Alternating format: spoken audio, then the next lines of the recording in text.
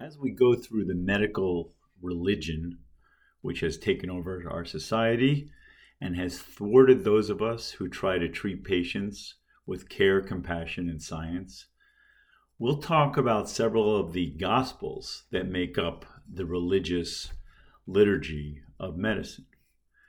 If you think of the last 3 years, you can see just how powerful doctors are when it comes to matters of faith.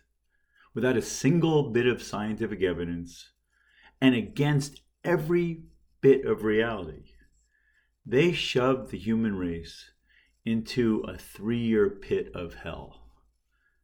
And, COVID had a big spurt in spring of 2020 that made it a little unique and scary. But even before it hit our shores, we knew a couple things. We've known masks don't work. We know that there were treatments for the consequences of COVID, stuff that doctors like me used that saved so many lives, but which the CDC and my wonderful physician colleagues rejected because you can't use simple, cheap treatments when the goal is to sell expensive crap, which is what doctors do. They help the pharmaceuticals sell expensive crap.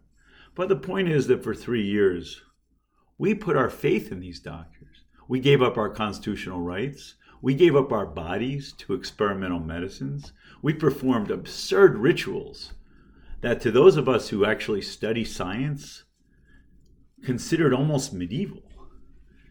And despite all that, despite the fact we had the highest death rate from COVID and also from our quarantines and our vaccines and our medicines, causing kids to kill themselves and drug overdose, ruining so many countless lives. Despite that, we still put our faith in doctors. We still believe the white-coated doctors who walk in front of the TV and just tell us stuff, farting it right out of their butts because they don't have a shred of scientific evidence to prove anything they say. They're basically giving you the script of Pfizer. And as a recent article by John Abramson from Harvard showed, his colleagues in Harvard who write these wonderful, breathtaking articles in New England Journal and Journal of American Medical Association, some of them have never even read the articles that they are authoring. Those articles are essentially written by the drug companies. And so many doctors are just pawns of these drug companies. But they own the faith of the public. And that's what's so perplexing to me. So in the Bible we call medicine, we'll have to just talk about some of these things. And maybe it's just so I can calm my mind because I've been fighting this religion my whole life, trying to insert some science and decency into my field that has been taken over by a vicious religion and these doctor priests who peddle the drug companies' wants and needs. And we've talked about the origins of this system. But the book of Cardiology is my favorite book. There's no group of doctors more deceptive and self-serving than cardiologists. In my life, I've met exactly two who I have any faith in and who I trust. One of them made a quip when my county, where I live, was named the county with the lowest murder rate in the country or the lowest crime in the country. He said, well, I guess they don't count the cardiologists when they came up with that. And he knew it. He was a smart guy. And believe me, he didn't survive in the cardiology field, not because he wasn't smart and gifted, but because he couldn't stand these people and their lies and their deceptions. Some of the things that they toss at my patients just make me cry. And then when my patients say to them, Dr. Lazarus doesn't think blah, blah, blah. You know what they say? They say, he's a crackpot. He's a numbskull. Don't listen to him. We are specialists. We're experts. And if you don't follow us, you're going to die. I mean, their entire modus operandi is taken from high medieval Christianity. The idea that you have to go through certain rituals and follow the priests and do what they say or else you're going to die. And even when reality kicks that in the face, they say, well, you could look at reality and you could look at facts, but then God is going to look down on you and smote you and you will die and go to hell. And that's kind of what cardiologists talk like through my lens, since I know the actual reality and I see how much they deceive and trick people, it's so upsetting. And they do it for power and money, and I say that because they need the power to get the money. They got to get you in, and then they do their stress tests and echocardiograms and carotid ultrasounds and stents, and they do what's called EP studies, and they'll put in this device or that device and tell you they saved your life. And then do more tests and look for more problems and find a lot of problems and say, well, you better take this medicine or submit your body to us or you're going to die. And if you do die, the family's going to say, God, those cardiologists were right. And if you do all the stuff the cardiologists say and you die, then the family says, God, good thing he did that because he would have died sooner. I mean, it's just they got us in their grasp, such that the head medical director of one of the biggest insurance companies in the country said to me, when I asked him, why are you paying for all this stuff the cardiologists do? You know it is wrong. It's killing more people. He said, yeah, we know it, but you don't mess with the cardiologists because they'll get on the TV and say the insurance company's getting between them and their doctor. They got all the tricks.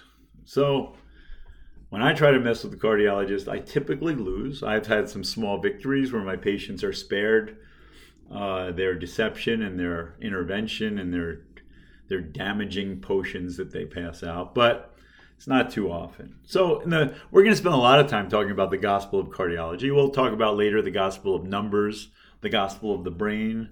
We got so many gospels in the field of medicine, in this medical Bible that you're being sold at a cost in this country of $4 trillion a year.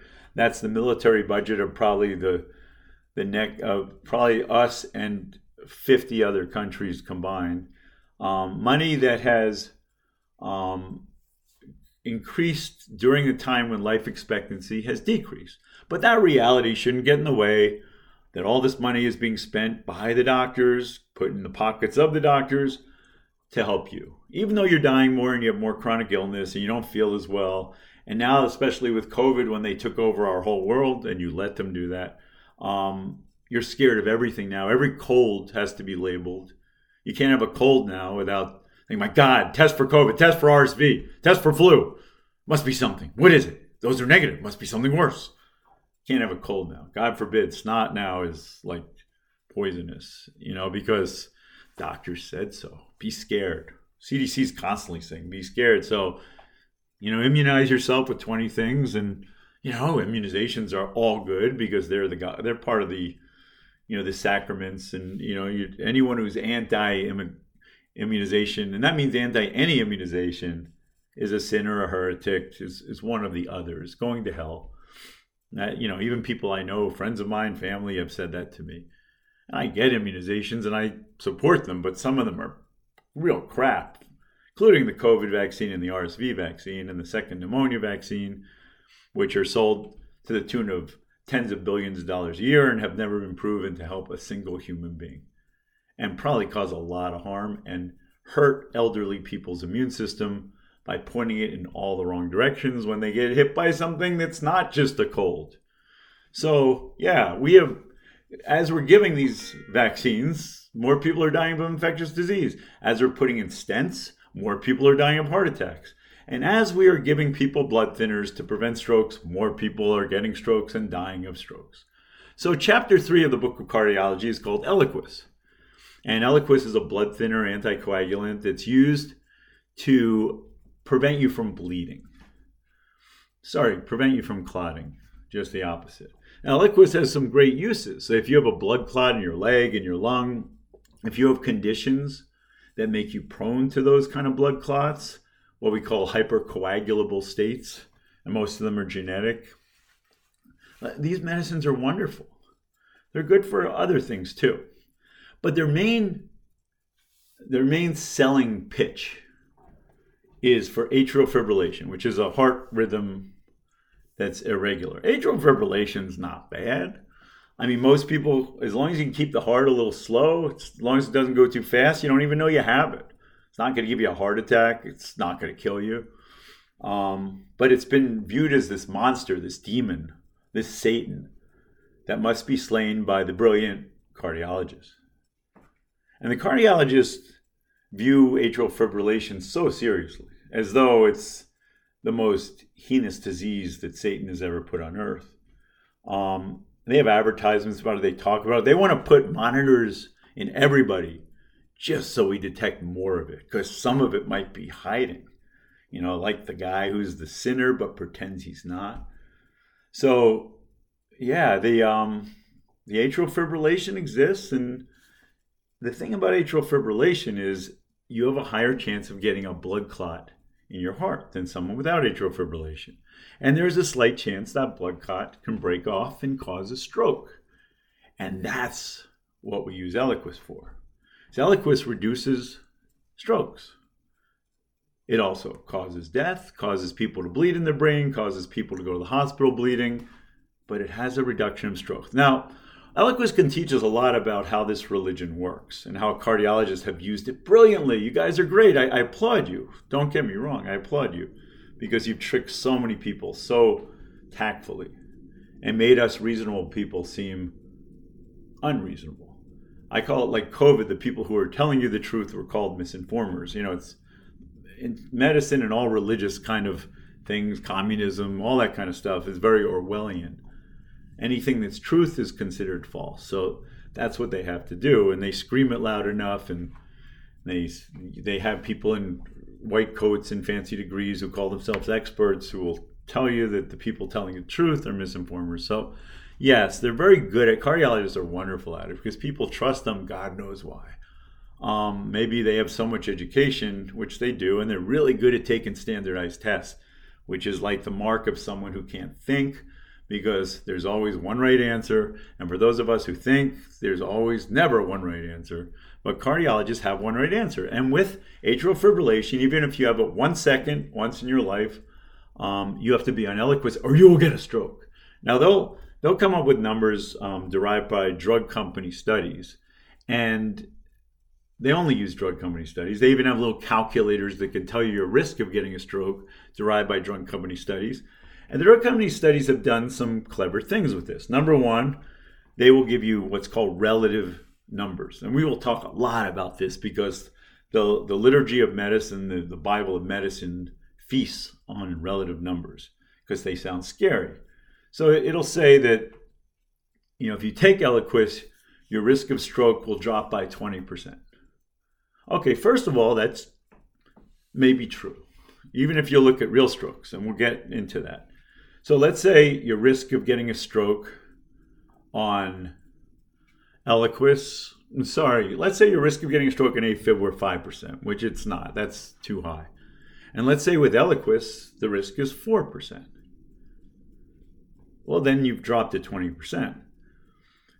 What's closer in Eliquis is the risk of getting a stroke is about 3 out of 1,000 not on Eliquis and about 2 out of 1,000 on Eliquis, which is a 33% drop. And that's usually what the cardiologists will say. But the real benefit is about 1 in 1,000 of stroke. Some people would say even up to 4 out of 1,000. So out of 1,000 people who have atrial fibrillation, 4 will prevent a stroke if they take Eliquis compared to people who don't take Eliquis. Now, what's the second level of deception is the name stroke. Because in these drug company studies, what they did CAT scans on people over time and found that about 4% of people who didn't take Eliquis got strokes, and about 3% who took Eliquis got strokes. But the vast majority of these people who had little strokes on CAT scan, little dots, had no idea they had strokes. They never got weak or tired, slurred speech, nothing. They're fine. And in fact, most people throughout their lives get multiple little strokes. But these little inconsequential strokes increase with atrial fibrillation, and Eliquis reduces them by about that much, by about 1 in 1,000. Some people would say up to 4 out of 1,000. Inconsequential strokes. So then I ask, okay, some of us ask, cardiologists never go beyond this point, by the way. This is as far as their binary thinking, multiple choice thinking can go. And they believe that, as one of my cardiologist colleague said, and there's a guy who did 4 years of medical school, 3 years of internal medicine residency, 4 years of cardiology fellowship, and 3 years of a fellowship just in heart arrhythmias. So he only knows about this one. Well, I have to know about the entire field of medicine. He has to know just about one thing, and he hadn't read any of the articles beyond what I just told you that were fed to him by drug company data. That's what all his training got him, because he's probably really good at standardized testing, and that's where that kind of leads you. You will believe anything you're told by the drug companies. But these strokes, as we say, are non-consequential, what we call non-asymptomatic or non-disabling. A disabling stroke is a stroke that you notice. Now, the vast majority of disabling strokes go away. About 75% of them eventually get better. But there are only a couple studies that just look at disabling strokes in atrial fibrillation. And what we find is that in atrial fibrillation, medicines like Eliquis reduce your chance of getting a disabling stroke by about 0.5%. So both people on and off Eliquis can get disabling strokes if they have atrial fibrillation, and even if they don't, but it's a little higher in atrial fibrillation. And if you take Eliquis, about 0.5% fewer will get it. But again, you can get a stroke on or off Eliquis. This is called an embolic stroke. A piece of a clot breaks off and goes into your brain. And the symptomatic or disabling stroke could be anything from a numb pinky to paralyzed in half your body. They never tell you how many of those bad strokes there are or how many people don't recover. I mean, we'd like to know that, but the studies don't do that because they're run by the drug companies. The only reason we know about these disabling strokes is when they switched medicines, got rid of an old medicine and then put in a new medicine, then they would show those numbers. So anyway, when we look at that number, all of a sudden, Eliquis isn't that great. I mean, that's not a lot. It's 0.5% that prevents strokes that might be very tiny and the vast majority of them completely go away. Now, that'd be fine if Eliquis was safe, but it is not. So Eliquis, in these drug company studies that pick specifically people at low risk of bleeding, who don't fall, who've never bled before, who are on no other medicines that can cause bleeding, when they use those very specific people, about 0.5% of people on Eliquis either bleed in their brain and get a stroke or die from the Eliquis. And about 4% end up in the hospital with major bleeds. So let's look at this logically. Eliquis prevents 0.5% of stroke, but causes 0.5% of stroke or death, and causes 4% of people to go to the hospital. How is that good? But the cardiologists won't tell you any nuance because, again, they're multiple choice people. That's how they got as far as they did. There's one right answer. Nuance is not something religious.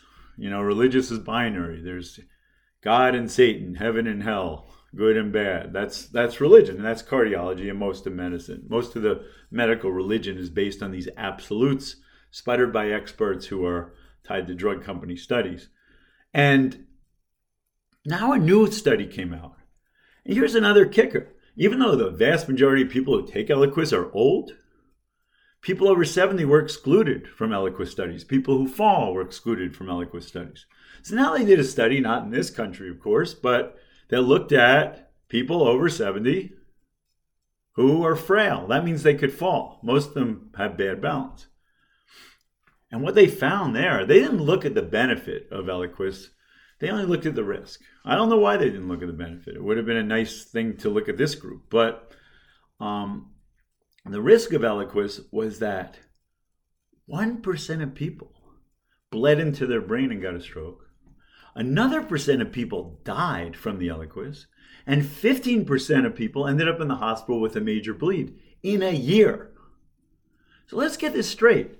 Eliquis prevents 0.5% of disabling strokes, or as cardiologists would say, 33% reduction in strokes with Eliquis. Or the cardiologists will say it prevents 4% of strokes because they don't know the difference between disabling and non-disabling strokes because that's too confusing for a multiple choice thinker. And plus, that doesn't go along with the gospel of absolute good that Eliquis is.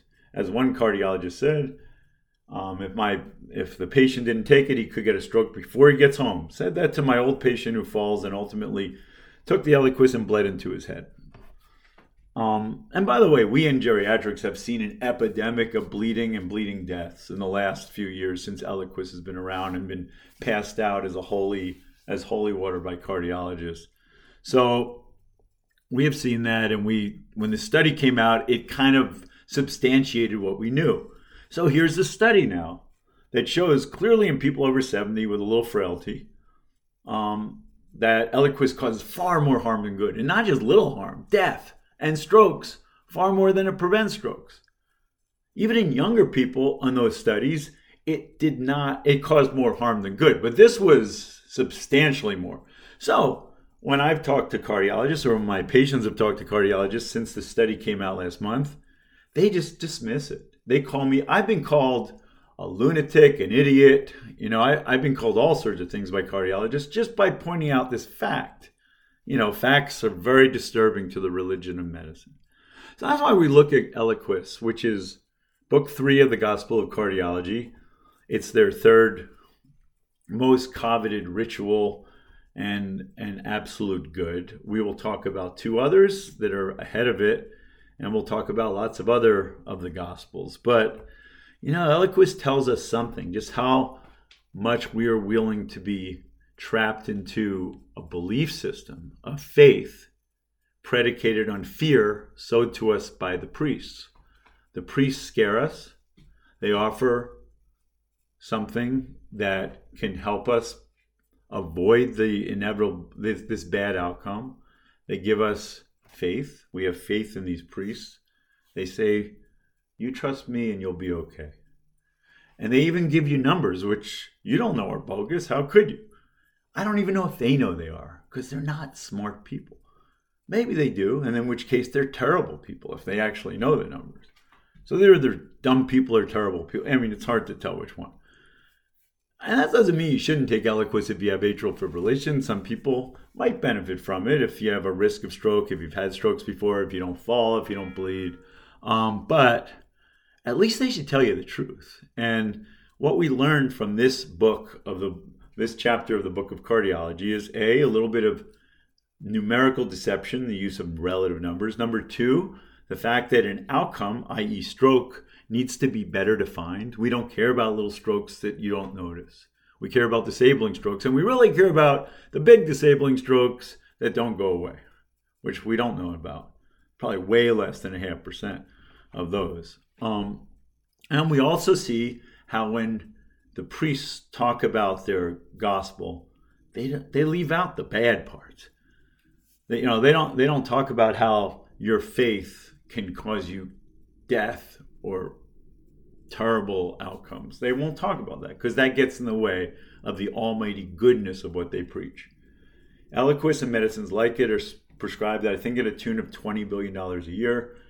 The pharmaceutical companies that make these have about $1 billion each in their war chest, legal war chest, to pay off people whose relatives complain because they died of bleeding. And, this is where our healthcare system is. And this is where the religion and the faith lead us down this horrible road.